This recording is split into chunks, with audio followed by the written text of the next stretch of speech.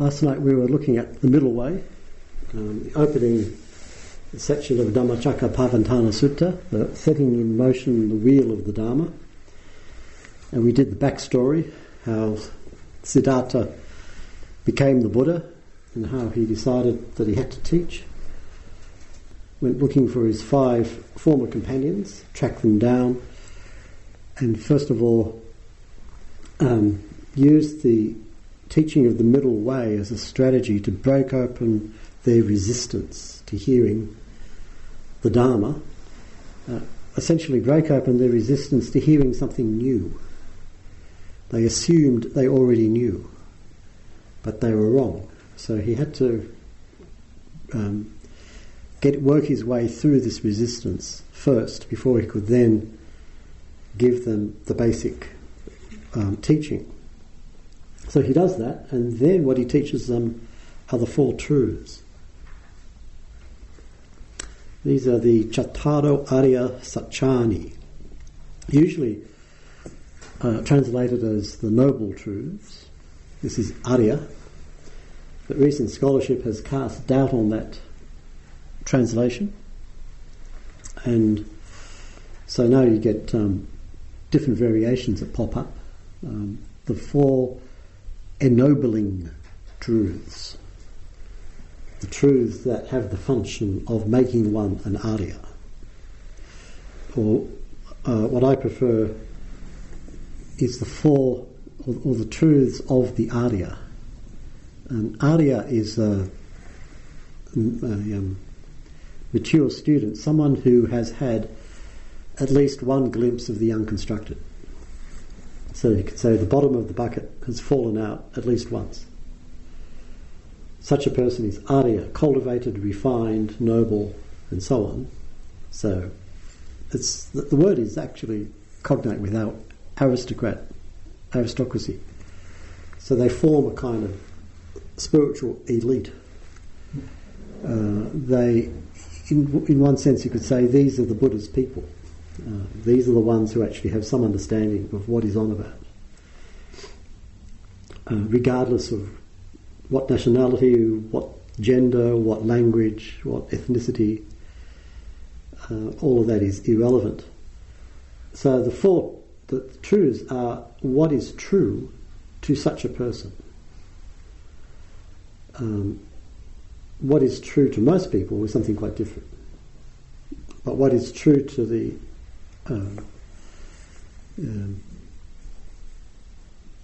mature practitioner is this. This is the basic, the framework. So the 4 truths of the noble one could be one translation. And when the Buddha is speaking, of course, there's only one noble person, one Arya, and that's him. So his 4 truths. And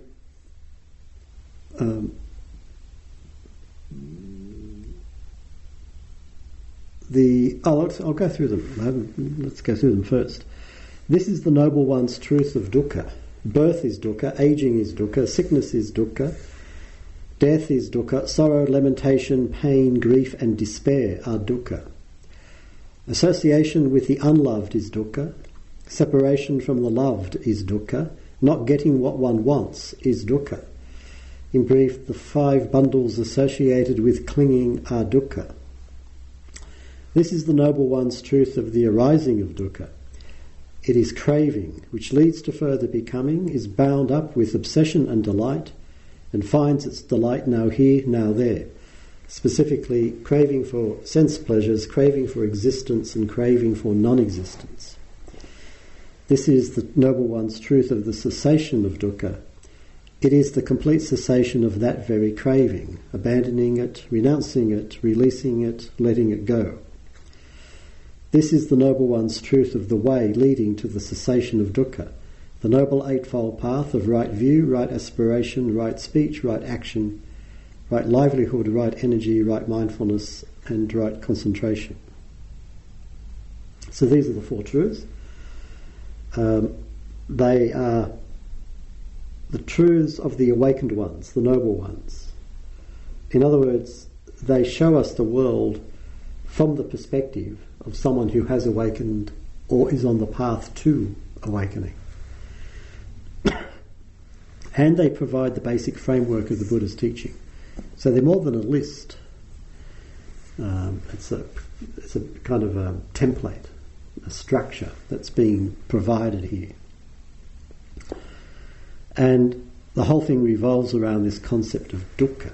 So we have to have a look at it. This is a key technical term. Previously it used to be always translated as suffering. Then there's been some dissatisfaction with that translation, so people have tried other ones. Unsatisfactoriness. That's pretty wimpy. That's pretty wimpy. Wimpy? Yeah. Well, what about Tenisaro's stress? I don't think that works at all. But the problem is that, as with a lot of these technical terms, there is no English equivalent. So every translation is wrong. So I think it's just better to say dukkha and get over it. It's a compound word. It comes from the word ka, which means space, empty space, and the prefix du, which conveys a sense of bad, unpleasant, painful, undesirable, imperfect, don't want it, get rid of it, etc., etc., etc. So dukkha is a painful space, and it can be taken, it refers to the painful emptiness that we feel at the centre of our being, this sense that we have that there's something missing.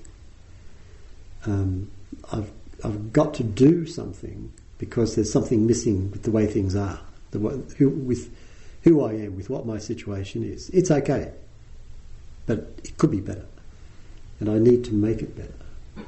So this painful emptiness that we feel at the centre of our being.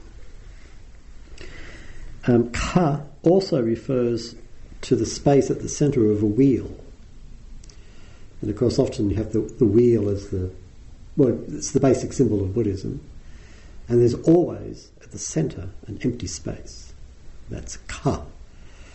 And so the image here is, if you have a wheeled vehicle, the axle goes through the empty space at the centre of the wheel, but it doesn't fit properly. So the vehicle, if it moves at all, moves only slowly, grindingly, with an incredible amount of resistance. Grind, grind, grind. Has your practice ever felt like that? Has your life ever felt like that? This is dukkha. It extends, its meaning extends from the most gross forms of suffering and misery all the way through to the most subtle forms of discontent. It covers all that entire range. Sometimes I try a little dukkha thought experiment. If you think about it, if you think about your situation sitting here right now, is there anything about this situation that you would change if you could? And if the answer is yes, then you have dukkha.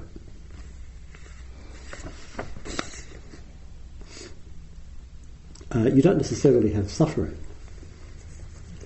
but you certainly have dukkha.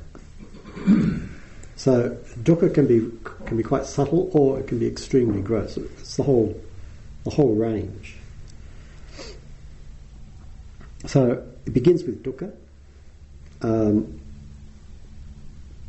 and the Buddha analyzes dukkha into three levels. Well, first of all, why does the Buddha begin with dukkha? Because he's talking to practitioners about their practice. Remember the context. He's got 5 companions.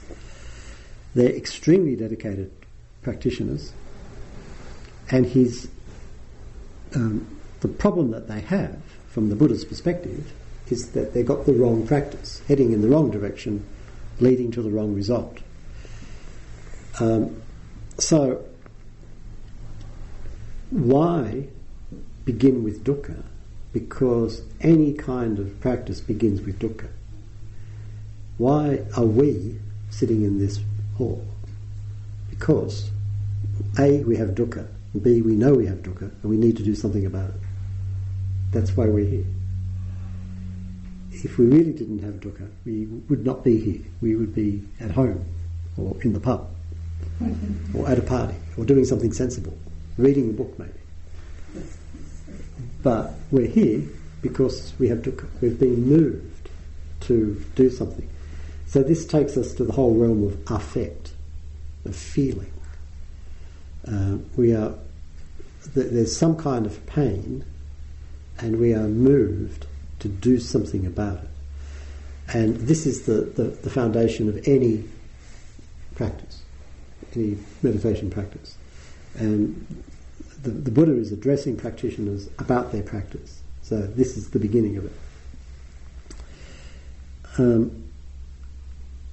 And also you notice that in this framework of the Four Truths, there is no mention of avidya, ignorance or delusion. Now, if you're familiar with Mahayana Buddhism, this would quite possibly come as a surprise. My main exposure to Mahayana is through Zen, and in Zen they're always banging on about ignorance or delusion, avidya, and that this is the fundamental problem.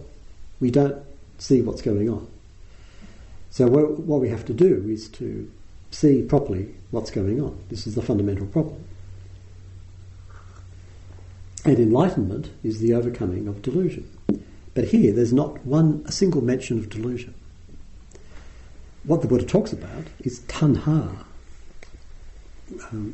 Here classically translated as craving. Literally it means thirst. And delusion is a cognitive term. It's about the head, it's about what we understand.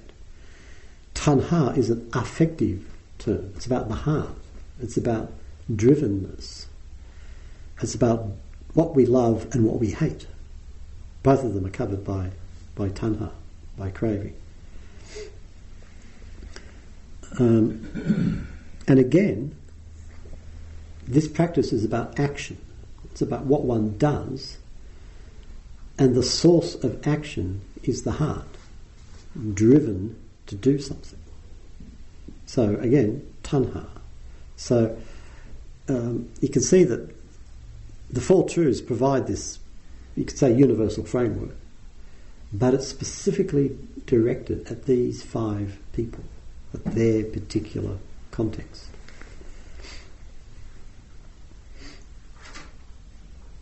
The Buddha then analyses dukkha into 3 levels. He says, birth is dukkha, aging is dukkha, sickness is dukkha, death is dukkha, sorrow, lamentation, pain, grief and despair are dukkha. And this is the normal, everyday physical and emotional pain. This is the pain, the dukkha, the pain that arises through normal suffering. The tradition calls it dukkha. And then you get association with the unloved is dukkha, separation from the loved is dukkha, not getting what one wants is dukkha. So this is a deeper level. The tradition calls it viparinama dukkha, the dukkha inherent in change. And this is the pain in a life that is fundamentally out of control. This takes us right to impermanence, which is a major theme for the Buddha. Things change. Now that's not necessarily a problem, but the problem is that things change regardless of what we want them to be. I want things to change. For example, I want to get thinner rather than fatter. But it doesn't seem to be happening that way. I seem to be getting fatter rather than thinner. The situation seems to be out of my control. I suppose I could be relentless about it, but that's another thing about change. I would like to be much more disciplined. I would like to change in that way. But I don't seem to be changing in that way. If anything, I'm getting lazier as I get older. So it's not simply that things are changing, but things are changing in a way that I do not control. And so change takes me to places that I don't want to go. They take me to places where I'm separated from what I love and associated with what I don't love, or in fact dislike. And there's not much I can do about it.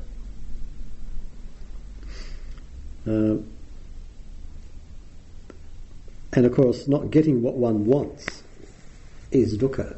Has anybody actually had that experience? So it's like he's going deeper with this. The gap. One way of looking at the nature of dukkha is to say it's the gap between what is happening and what we want to be happening. And often when we look, there is that gap. And it can get very subtle. One of the things about dukkha that people don't necessarily get, we'll talk about it now. It can sound very gross, and it can sound very pessimistic. So if you're an orthodox terrible Varden, the way you show your orthodoxy is by saying, when anybody says anything about anything, you shake your head and you say, "Oh, it's dukkha." Had a great holiday. "Oh, that's dukkha." No, honestly, it was fantastic. Dukkha. So you demonstrate in this way that you are truly absorbed the Buddha's teaching. But dukkha is actually a refined taste that takes time to actually develop. The ability to perceive the dukkha in a situation requires a high degree of refinement in the senses and in the citta. The story, the old fairy story about the princess and the pig. Mm-hmm.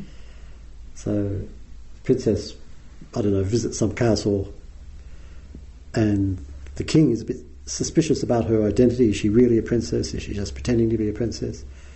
So she sent off to the guest bedroom. It's this magnificently comfortable bed, but the king has a single pea inserted under the mattress. And the next morning he says to the princess, "So, my dear, how did you sleep?" And she says, "It was terrible. That mattress was just awful. I couldn't get to sleep at all." "You're a princess." Because of the delicacy and the refinement that she shows in her appreciation of dukkha. If she had said, "That was fantastic, that was the best bed I've ever slept in," out, you're obviously a fake. Dukkha is like that. It's what this is part of the way that the arya sees things. What for the ordinary person is pleasurable, for the arya may well be painful. And you can see it it's a question of maturity. So it's possible that at the age of 20, your favourite music is rock and roll played to the nth level of volume. And it's possible, but by the age of 60, you're listening to Mozart quietly. Now, one way of looking at that progression is there's a refinement going on, a refinement of taste, a refinement of appreciation of the dukkha entering the ear. And as that develops, so one's tastes become more refined. And this is part of the whole progression of practice. So dukkha is not necessarily gross. And to get a sense of it, we have to be really sharp and very sensitive to find it, apart from the obvious stuff, of course. The deepest layer of dukkha is saṅkhāra dukkha, constructed dukkha, or the dukkha of constructions, where the Buddha says, in brief, the 5 bundles associated with clinging are dukkha. Now the 5 bundles, or the 5 aggregates, we'll look at those tomorrow night, but this is one of the basic ways in which the Buddha divides up the human being, and their body, feeling, perception, constructions, and awareness. Have I got that right? 5. Body, feeling, perceptions, constructions, and awareness. More feeling, perception, Constructions, or formations, and awareness or consciousness. Yeah. But we'll talk about those tomorrow. But essentially it means human experience, or the experiencing human being, looked at from a certain angle. And the Buddha says, in brief, the 5 bundles associated with clinging are dukkha. Now this is constructed dukkha. This is all the ways in which we construct our dukkha. Now this can be quite gross.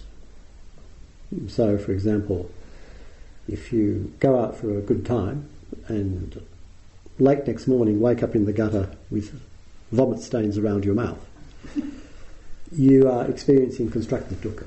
That's just gross. It is gross, but the point is it's constructed. Or, let's say you're meditating and you've developed a goodly amount of concentration, mindfulness, etc. And you decide, okay, pretty much halfway through the retreat, I've got to go for it. And you sit there for an unusually long period of time, and by the time you finish, you're feeling there's a quality of strain, of tension in the body, strain in the mind, and you're not quite satisfied with the result that you got. You've got dukkha, and it's being constructed. So that's more subtle. More deeply is the recognition that all our efforts to escape from dukkha are in fact dukkha. I recognise that there's a problem, I'm doing something about it, and this very doing is painful because I'm manipulating my experience to make it suit me, and it never works. Whatever I do to make things better, it just becomes part of the problem. And there is nothing I can do to make it better. This is one of the understandings of dukkha that develops in the course of the meditation practice. This recognition that everything that I do to avoid, escape, or overcome my problem is just part of the problem.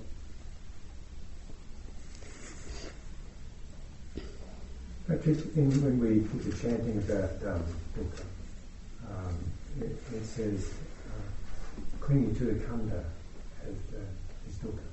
Now, I always thought that was the third level.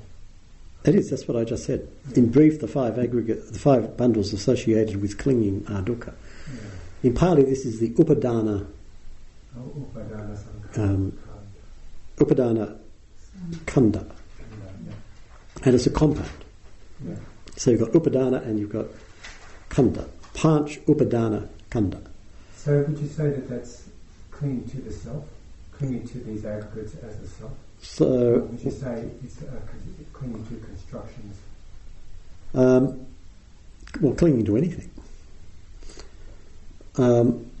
So these are the upadana khandhas, the clinging bundles, and you can translate that in various ways. The bundles that cling would be a valid translation, right.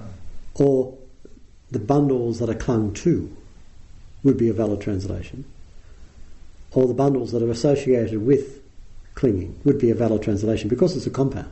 So you can have any relationship between the two parts of the compound. So you get different translations.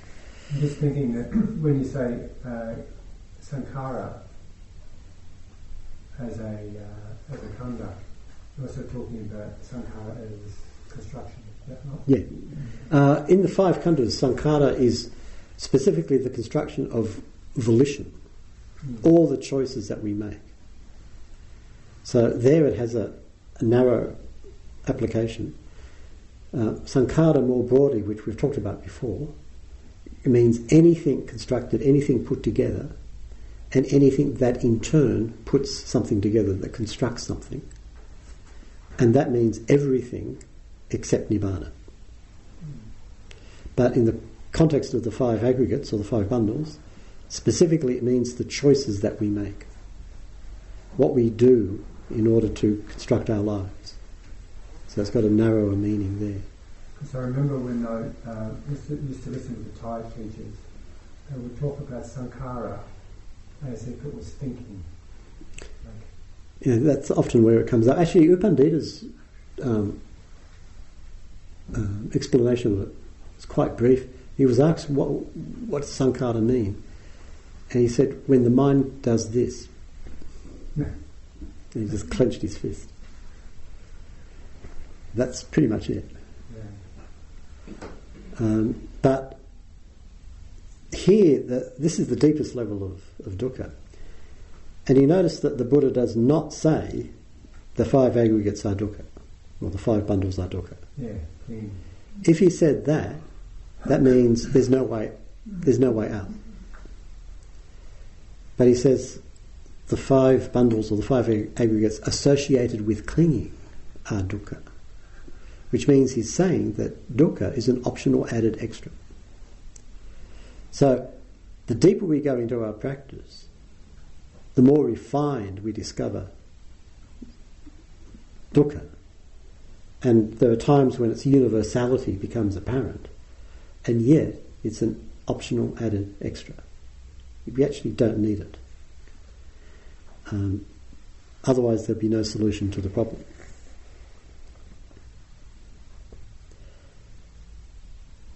So that's dukkha. Then we get the arising of dukkha and the cessation of dukkha.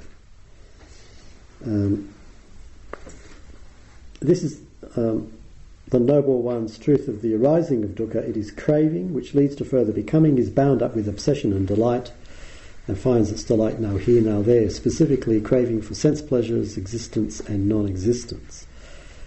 So, it's all about craving, taṇhā, literally thirst. Now we've talked about dukkha is this sense of an empty space. There's a painful emptiness at our core, and we're constantly trying to fill it in. So there's this drive that comes out, this incredible energy that comes banging out of this empty space in order to grab something, to bring in, to fill it up. And this is taṇhā, this is thirst. And this is the drivenness we find within us, the sense of urgent necessity. I've got to do this. And again, it ranges from the gross to the subtle. So the most obsessive addiction is craving. Have you ever had the experience of meditating and things are going okay, except the mind won't completely shut up? Has that ever happened? And it's like you just got to chase this thought. Oh, okay, no, I won't. But you've got to chase this one. No. But you've got to chase this one. No. But you've got to chase this one. That sense of urgent necessity is taṇhā, is craving. So it can be very subtle, or it can be incredibly gross, and everything in between. But the sense of drivenness that we feel, that pushes us forward. And this, so it's a form of desire. Often people get this mixed up with desire. They think that, the Buddha doesn't like desire. So you mustn't desire things. It's very naughty. If you want something, you'll be punished.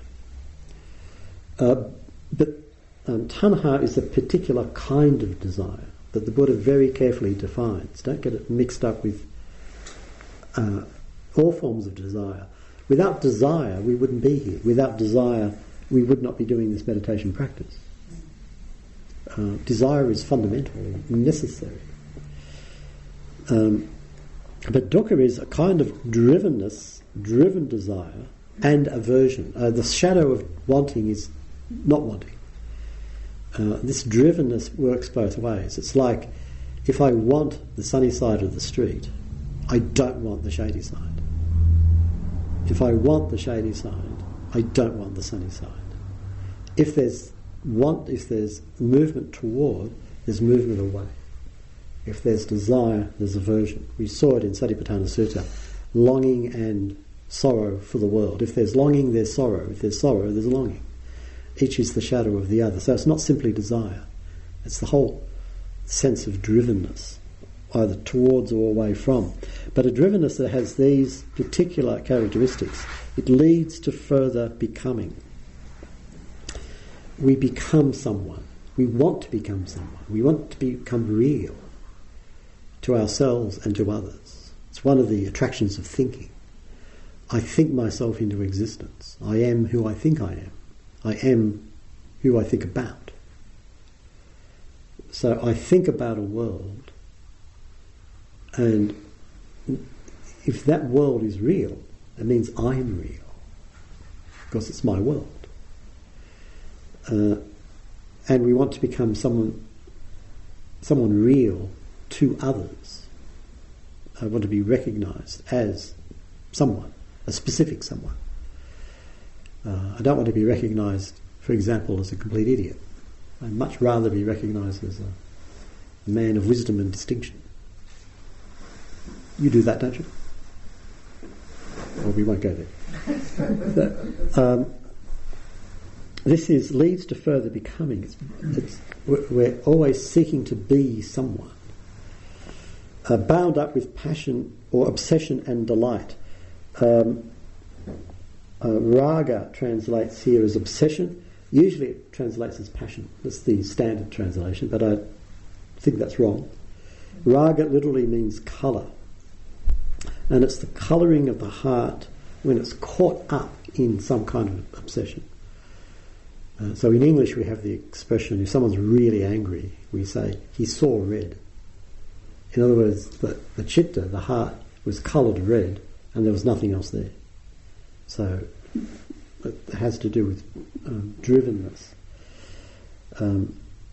obsession, the inability to see beyond something and therefore to let it go. I've got to get this, or I've got to avoid this. I don't care what happens next. I just must have this. This is obsession. And delight, nandi, is the gratification that comes from satisfying a desire. It's the payoff. So I want something, I get it, and there's a payoff. If there wasn't a payoff, I wouldn't bother. So nandi is the gratification that we get. But it has a quality of agitation to it. And it sets up another round of desire. That was good. I've got to do it again. Oh, that's good. One more time. That's good. And again, and again, and again. So we find ourselves pursuing the same patterns of obsession, of desire, or aversion, as the case may be. It works equally well. And there's a repetitive quality to it. And so it becomes tedious. But still we've got to keep going with it, because this is where my satisfaction comes from. We can see this broadly in consumerism and the whole economic neoliberal project. On the broad scale of things, the fact that as a society we never have enough. So the little thought experiment that I like to provide is, imagine Prime Minister, Treasurer, Governor of the Reserve Bank. They have a press conference. They announce to the nation, we've been studying the national accounts, productivity, national wealth, they've all increased greatly over the past 50 years. We've reached the point now that we've got enough. We can all stop now. Just chill, let's take a break. We've got enough. I mean, it's inconceivable, isn't it? Because it's impossible to have enough. It's just incoherent. Enough? What? It just makes no sense. If you spoke like that in serious company, not like Dharma hippies, but serious people, they think you're a complete lunatic. How can we have enough? We've got to grow the economy. We just got to. True, we're destroying the environment, but, we've got to grow the economy. If the climate's getting a bit... But we've got to grow the economy. We just got to. Because it's impossible to have enough. And this is taṇhā. And you can see it more subtly when we're in the grip of some thought and we can't let it go. I'm thinking something, it causes me pain, I can see that it causes me pain, I can feel it causing me pain, but I've got to finish it off. I've got to keep thinking it. So I'm sure you've had the experience of meditating, a thought arises, you notice that the thought has arisen, you know that you should drop it and head back to the meditation object, but you decide, I'll just finish this one off, and then I'll go back. And I'll just finish this one off. This is obsession and delight, driving this. So, and the Buddha says, finding delight now here, now there. This is the restlessness implied in the endless search for a satisfaction that never quite arrives. Looking for a completion that never quite arrives. And he says, specifically craving for sense pleasures, existence and non-existence. And you notice the second two out of the three, are all about identity. The Buddha is very interested in how we construct an identity and what we do to sustain it. Anyway, that's briefly the arising of dukkha.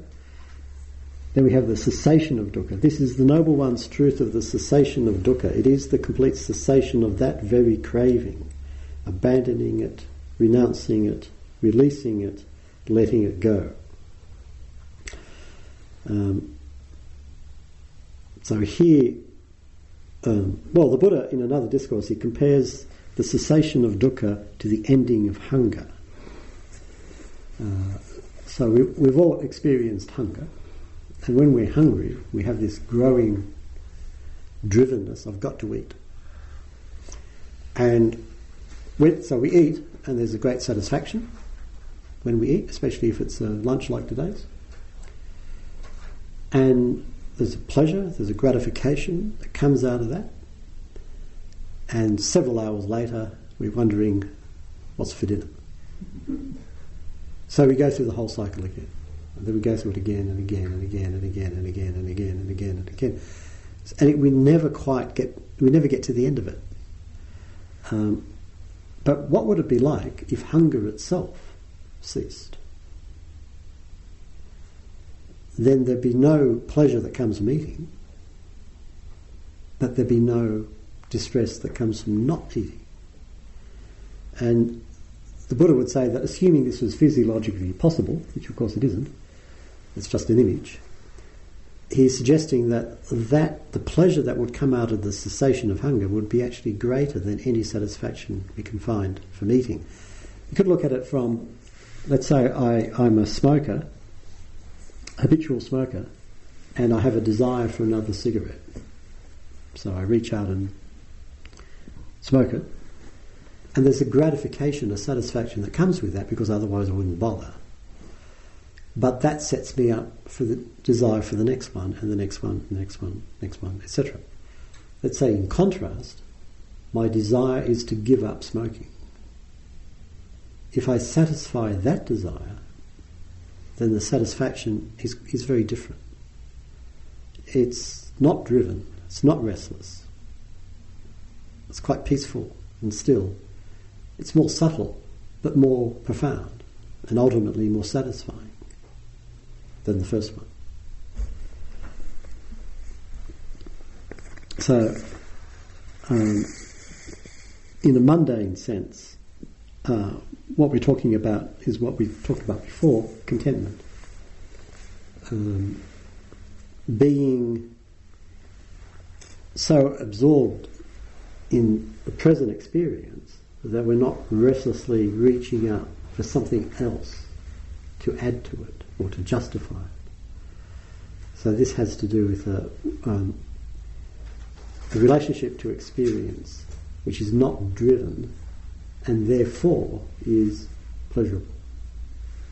We talked the other night about kaya gata sati, mindfulness immersed in body, being all about finding pleasure in the physical and the kinds of pleasure that we were talking about and the kind of pleasure that Siddhartha was talking about when he gave up his ascetic practices. This is the kind of pleasure that's being referred to here.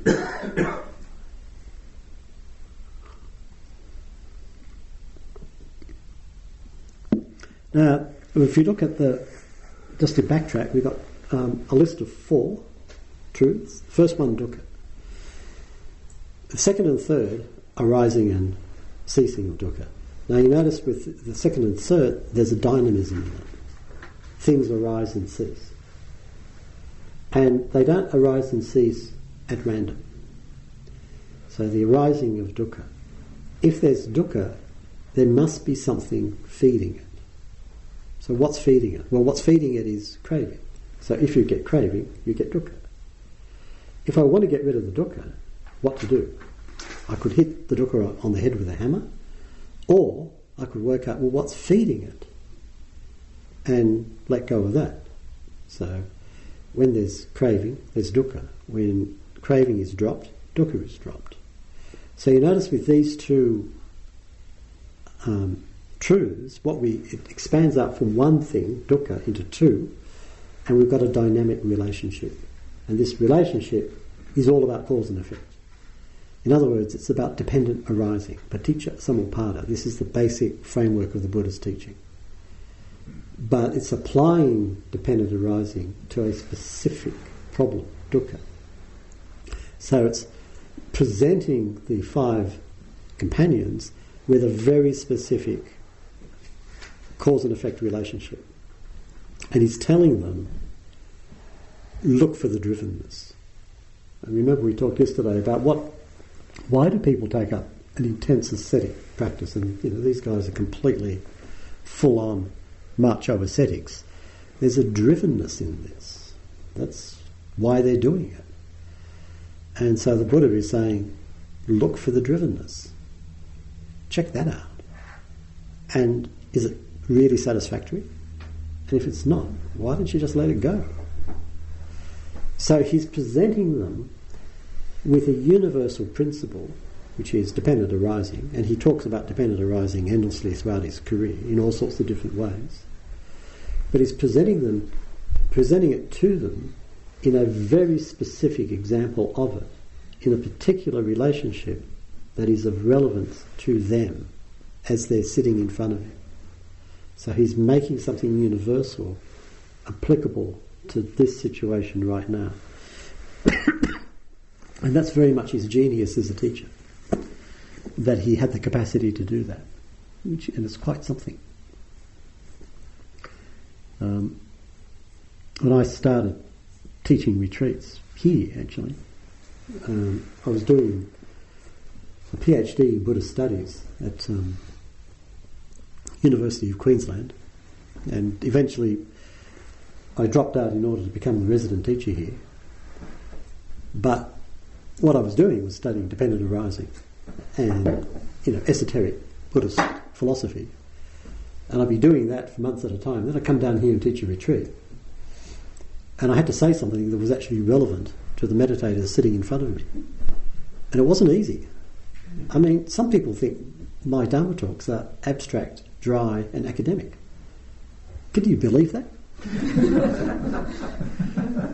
And if you think they're abstract, dry and academic now, you should have been back here 15 years ago. They were intensely academic. But, that's the way I thought, that's what I was studying. And I knew this is something I need to communicate because this is what the Buddha was on about.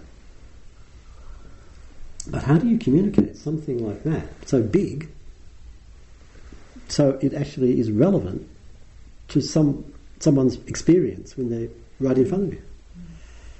If you ever become Dharma teachers, you'll discover it's not easy. So my heart goes out to poor old Buddha when he's faced with these ascetics and he's got to give them the whole lot in one hit. It's not so easy, but he was a genius at that. And this is one example of when he succeeded in doing it. So you've got one thing, opens up into dynamic relationship. When we are practicing meditation, what is it we're playing around with? We're playing with dynamic relationship. What is it when we're working with something, a distraction, say? What is it we're saying again and again and again? What's feeding this? Something must be happening to make this happen. What is it? So we talked about structuring attention. I can focus in on one thing, but don't wear blinkers so you can't see what's around it. You can't see it in its context. Open up, and then you can see, well, when this moves, that moved as well. That's interesting. Is there a connection? And so it's this open investigation into the shifting patterns of experience. And the basic principle is, what's feeding this? And what does this feed? And the Buddha is presenting this as a kind of a template in the Four Truths. And the fourth truth is the path. And remember, this is the second time he's mentioned the path. The path is also the middle way. And it's the fourth truth. This is the Noble One's truth of the way leading to the cessation of dukkha. The Noble Eightfold Path of right view, right aspiration, right speech, right action, right livelihood, right energy, right mindfulness, and right concentration.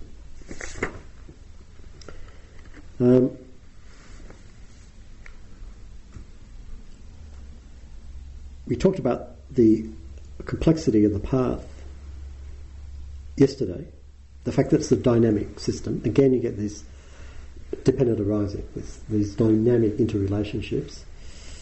Here, let's have a look at some other aspects of the path. For a start, the fact that a path always has a direction. A path is going somewhere. I'm going somewhere. So I want the path that goes there in order to get to where I want. In other words, I have a goal. And I need the path that takes me to my goal. So I want to be enlightened, or I don't want to be grossly suffering, I want to be subtly suffering. I want a bit of this subtle spiritual suffering that you're banging on about. So I have some kind of goal. And I want the path that goes to that. And we've talked a lot about the nature of right effort.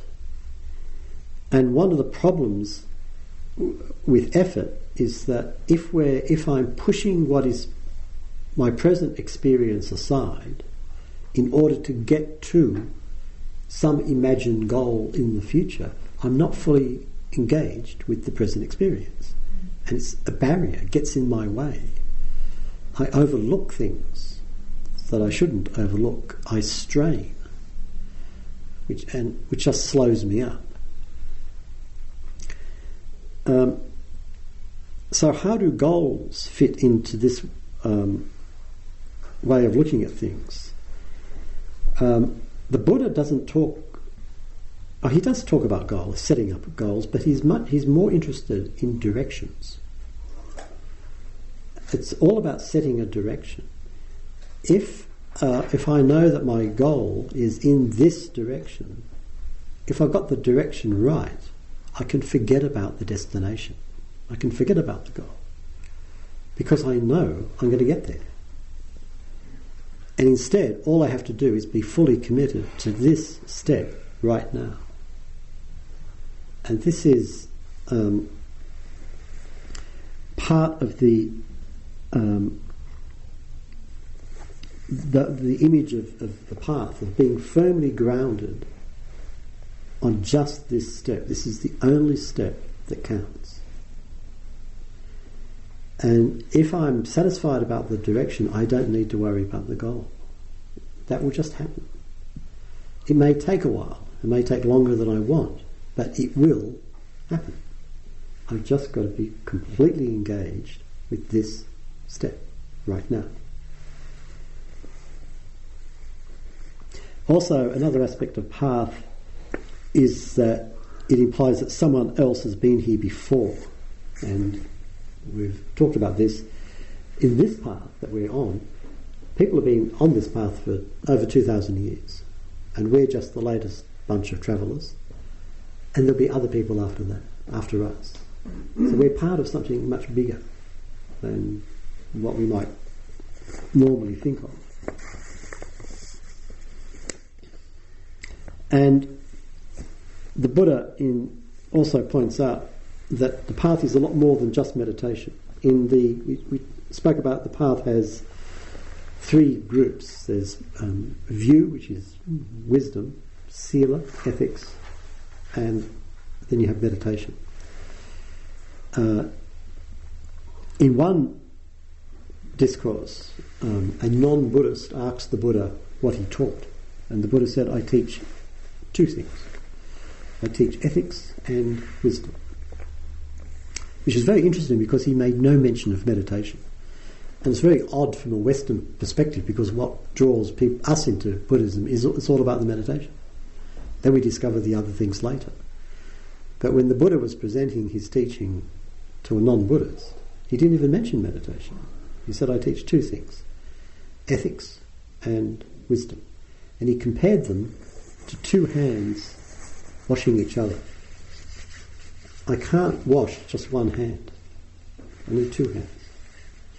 And then I can clean my hands.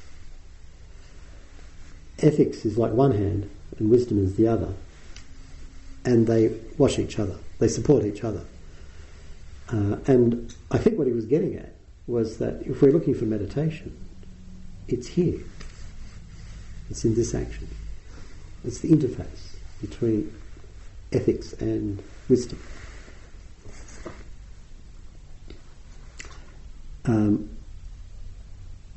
In particular, whatever we cultivate in meditation has to be expressed in action. In other words, the test for our practice is the way that we live, which is the whole realm of ethics. Anyway, that's a quick tour of the Four Truths. And the Buddha goes on a bit further talking about each of the activities or the duties associated with each of the truths. So the first truth, dukkha, is to be fully understood. And it's interesting that he doesn't say it is to be gotten rid of. He says it's to be understood. In other words, we study our dukkha. The second truth, the arising of dukkha, is to be abandoned, so the letting go of craving. The third truth, the cessation of dukkha, is to be realised, and this is the awakening itself. And the fourth truth, the path, is to be cultivated, developed. Then we come to the end of the discourse. This is what the Blessed One said, and the group of 5 bhikkhus rejoiced in his words. And as this teaching was being given, the perfect and stainless vision of Dharma arose in Venerable Kondañña. Whatever is of the nature to arise, all that is of the nature to cease. Now this little verse is the standard verse which indicates the perfect and stainless vision of Dharma. In other words, attaining the first stage of awakening, the first glimpse of the unconstructed, the first falling into the black hole and never being seen again. And this happens to Kondañña, and the way he expresses it is whatever is of the nature to arise, all that is of the nature to cease. And again, this is a model of dependent arising. He saw into dependent arising. So whatever is of the nature to arise, what would that be? Conditioned. Basically everything, except Nibbana, except the unconstructed. So whatever begins, ends. Everything that arises ceases. And the emphasis is on the everything. And what we do is we kind of set aside something out of that doesn't cease. let's call it, for example, me. This is the sense of the self. It's all happening to me. I'm the audience of this drama. Without me, there's no drama. But the Buddha says all of this is of the nature to cease. Or, as John Hale once was heard to remark, Nibbana is the ultimate paint stripper. It strips away everything.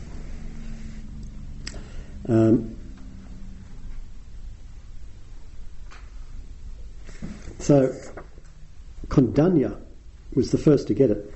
Now, do we have time for his story? Yes. Kondañña was a Brahmin who was very brilliant as a boy, and he was particularly specialised in the art of reading features, reading the body. I forget the term for it, physiognomy or something. And he made a living, along with others, as a kind of soothsayer, examining newborn children to tell their doting parents, on the basis of his examination, what would happen to them. So astrology and the reading of features, these kinds of arts were highly developed in India, greatly respected. Now, these were people who did this were highly respected and paid professionals. When Siddhartha was born, his father brought in the local experts. Because his father was a wealthy and powerful man, he could afford 5 these experts. So he brings them in to examine the boy and to explain what the boy's fate would be. And Kondañña was the youngest of the 5, and therefore the most junior in the hierarchy. Anyway, they examine the boy, look at his horoscope, do their calculations, get together in a huddle. And the 4 senior ones said, there's no question, this kid is going to be a universal monarch, an extremely successful political leader. And they were happy with that because they'd doubtlessly get a big tip from his old man for telling them that. But they couldn't come to consensus because Kondañña said, no. He may do that. Or, if he leaves home, he will become a Sambuddha, a supremely self-awakened one. And the other 4 said, you don't want to tell the old man that. Believe me, he doesn't want to hear that.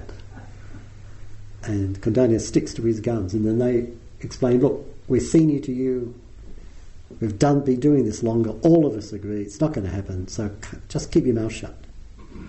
And Kondañña says, I shall submit a minority report. So he did. And the other 4 were correct. The old man didn't like it at all. And so they walked away with less cash than they would have. Except that Kondañña didn't walk away. He wanted to stick around this kid because he knew this kid's very special, and if he does something really special, I want to be there when it happens. So he sticks around, he lives in the neighbourhood, and he waits. And Siddhartha grows up, and he's having a good time and being educated and doing all the things that young men do. And Kondañña's life is dribbling away, waiting. He must have got anxious every now and again, but he recalls his faith and he stays.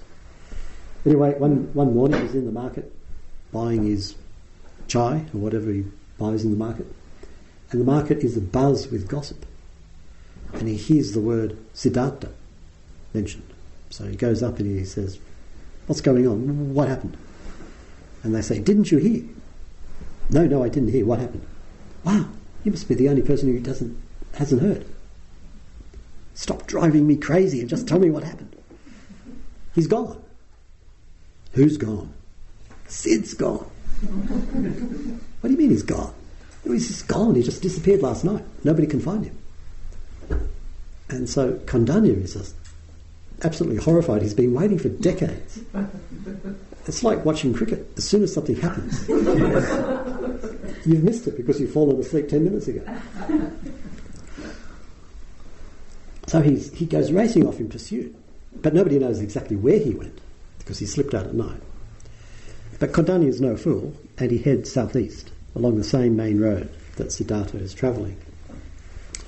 And eventually he catches up with him. Nobody really knows when, how many years it took before he found him.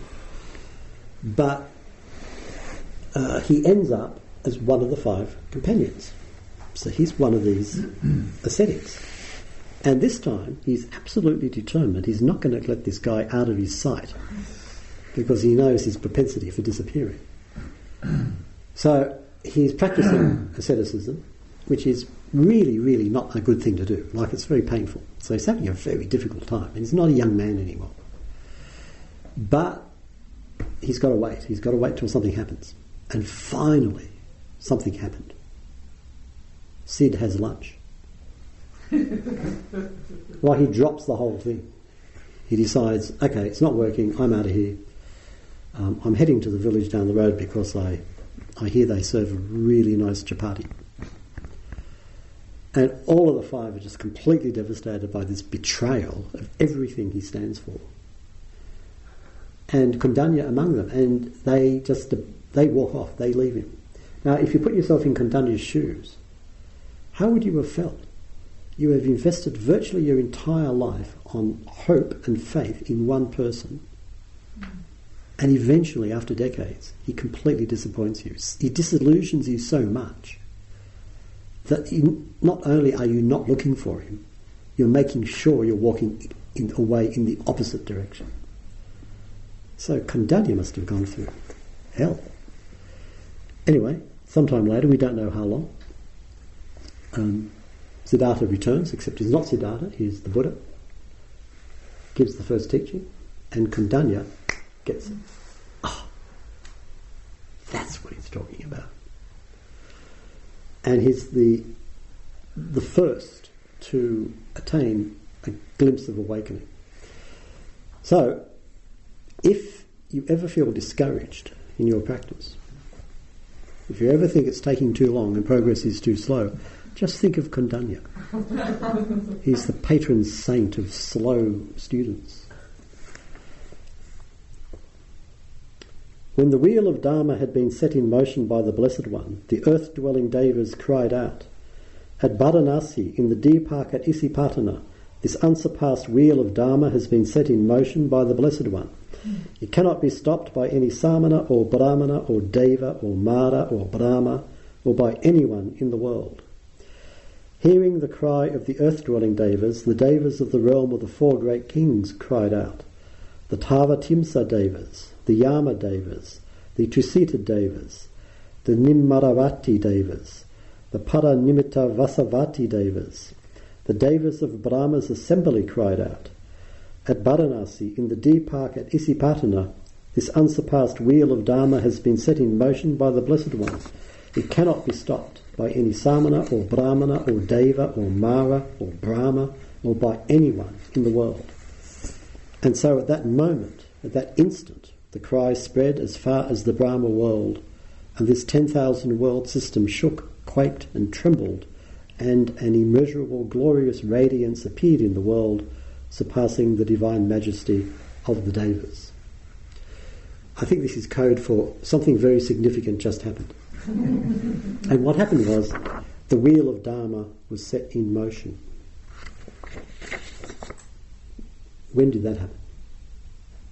When somebody understood. Yeah, when Kondanya got it. And I find it really intriguing. When the Buddha was awakened, the wheel of Dharma was not set in motion. Only when Kondanya got it, then it started to move. In other words, the wheel of Dharma moves when the understanding spreads. Then things are starting to happen. Then this realization, this awakening will not die with the Buddha. It will continue. And of course the wheel of Dharma has been turning ever since, and it continues to turn. Then the Blessed One cried out in inspiration, "Kondanya understands, Kondanya understands."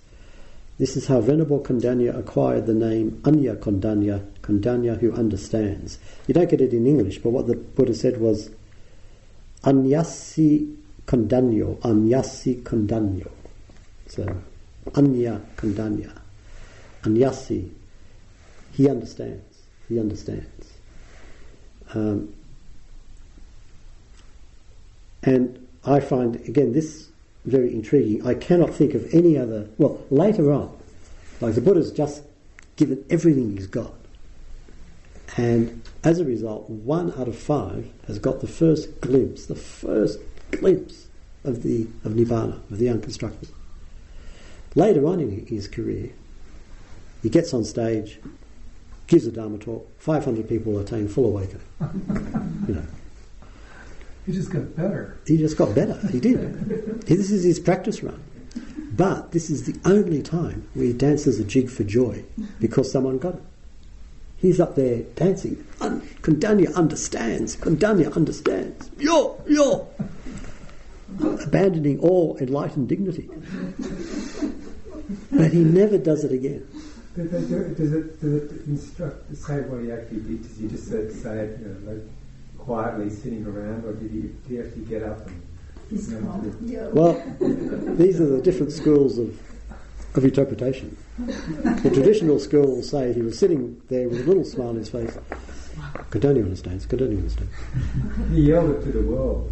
Yeah, he cried out in inspiration. This is udana. Like he just let the world know. So he was happy, and he was going for it. He had a lot of other udanas though, didn't he? But yeah. They weren't about understanding them. About all sorts of things. That spontaneous poetry that was composed on the spot and presumably sung.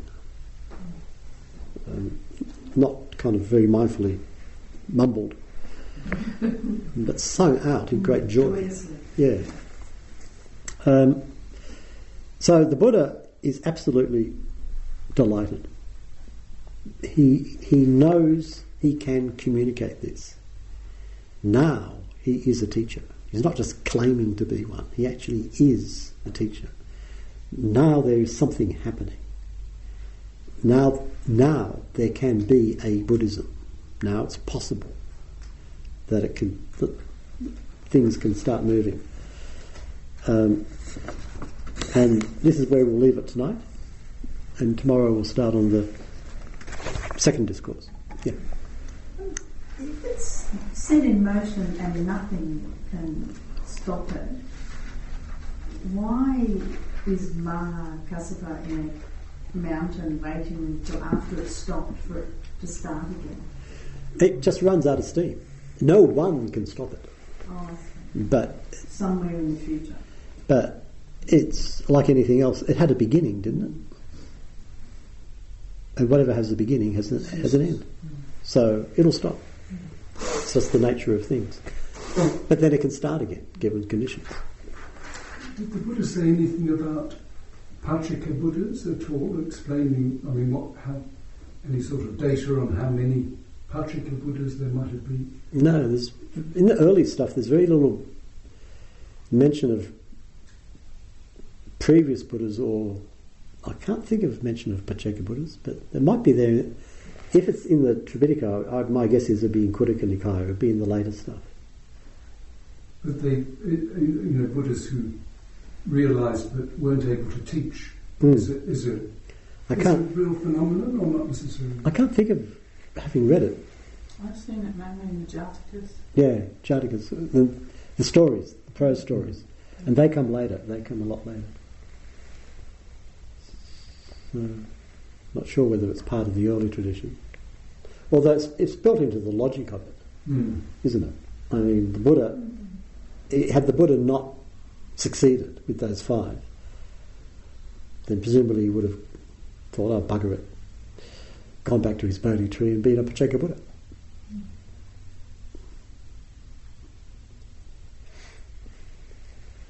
I've never realised or thought about what a close shaver was. I mean, I thought about it, good thing the day was persuaded him to teach, but I've never thought about the next close shave. Yeah, I think it sounds to me like a whole series of pretty close shaves. But the conditions came together and suddenly, bam, there it is. And that's the way things work. When the conditions come together, suddenly something works. How soon after did they all becoming fully enlightened? That's for tomorrow night. Oh. Stay tuned for the next exciting episode. Is a glimpse, like you're saying, is that stream entry? Yeah. Or, Yeah. So, can people still experience nibbana hearing a Dharma talk? Oh, I presume so, but I haven't heard of it. What did you say, John? Can people still experience Nibbana hearing a Dharma talk? I mean, for the first time. For the first time, yeah. I mean, technically it's possible. I suspect all the folks who had the past life karma of practice that would have predisposed them to be able to do so may have already encountered the Dharma and woken up. Maybe they just don't tell us about it. And it happens all the time and nobody hears about it. Could be.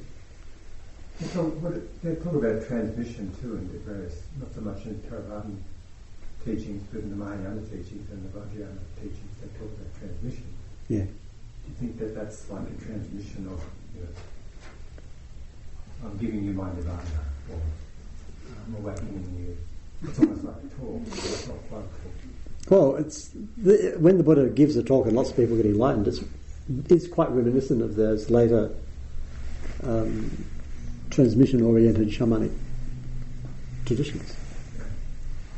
It doesn't remind you of Theravada. It reminds you of more like the Tibetans and the Zennis.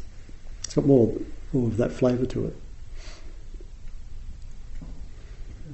Patrick, you were saying, talking about dukkha as this sort of painful emptiness.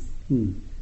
Do you think that is our intuitive understanding that the self isn't really real? Yeah, I think so. I think fundamentally we all know that we're not real. Mm-hmm.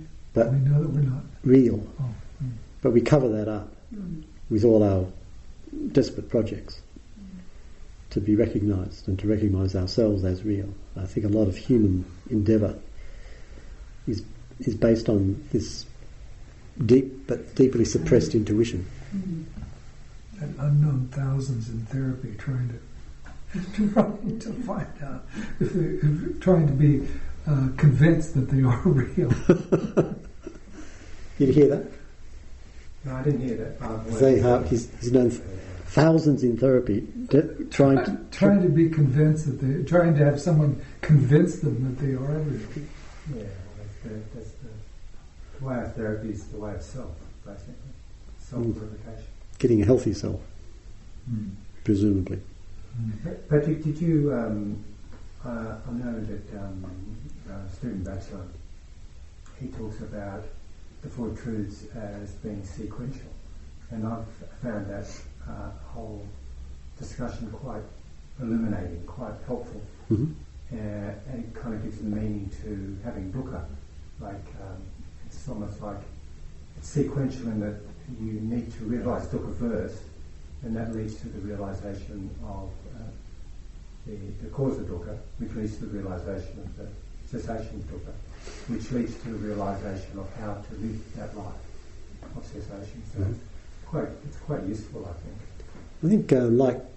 I think, this is a list, and like other lists, it can be read in different ways. It can be read in a linear form, and it can be read in a non-linear form. I think it's meant to be like that there's different ways of reading it. These lists are really sophisticated. I don't think that would be just simply one correct way to read it. But if you point out a different way of reading it, it gives you a fresh viewpoint, which is very useful. Isn't there a certain amount of drivenness needed, more than just mere desire to actually stay on the path? I mean, it's not like it's super easy after all, and it's all very well to desire awakening and to desire the end of dukkha, but without a certain amount of clinging, thirst, drivenness to keep on keeping on, otherwise lots of people come to meditation once or twice but don't stay on the path. I was reminded by a conversation I had decades ago when I was in Hawaii, about I was talking to a fellow Zen student about another Zen student who had been practicing for a number of years. I forget how many, but not inconsiderable. He suddenly dropped out, and everybody was wondering why. And my friend said, well, he obviously got what he came for. And I thought, yeah, that makes sense. And it's the people who don't drop out are the people, in a sense, whose desire always outmatches, always goes beyond what they've attained. And the Buddha talks about this. He says, don't be satisfied with what you've attained. There's always something more. So that the drivenness is part of nature. So I think, yes, you're right, it's part of the whole path. But it's a question of, I think, of using it skillfully. Quality of it. Because the quality of it is refined when you practice. But but there is a quality of, a sense of I have to do this. But I don't have a choice. In one sense I do, but in a deeper sense I don't. Okay. Thank you very much.